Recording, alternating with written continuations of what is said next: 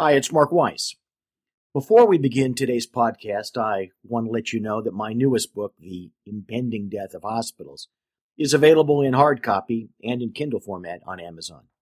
It's also available as a complimentary download in PDF format on our homepage, advisorylawgroup.com. And now, on with the podcast.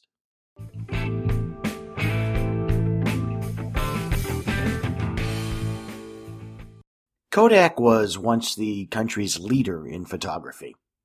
Then along came Fujifilm and digital photography, and bankruptcy, and a lesson for medical group leaders. What Kodak fell victim to wasn't actually the digital camera. That's because Kodak invented the digital camera. Instead, what drove Kodak into bankruptcy was that it chose largely to ignore the advent of digital photography. Today's significant growth in the size of hospitals and, importantly, in the size of hospital systems is akin in many ways to Kodak's plan to continue to dominate the film market. That's because all of that growth in the hospital sector, over 100 mergers a year in each of the past 3 years, flies in the face of the fact that procedures are moving outside of the hospital world, not to it.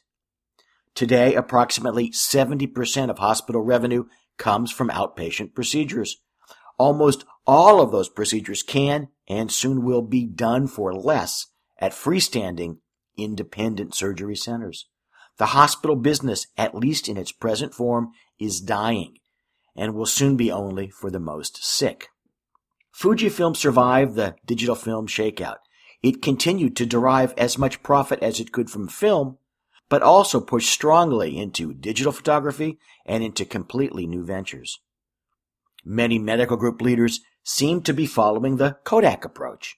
They're putting too many of their eggs, actually, oftentimes all of them, in the hospital basket. The smarter approach is to mimic Fujifilm.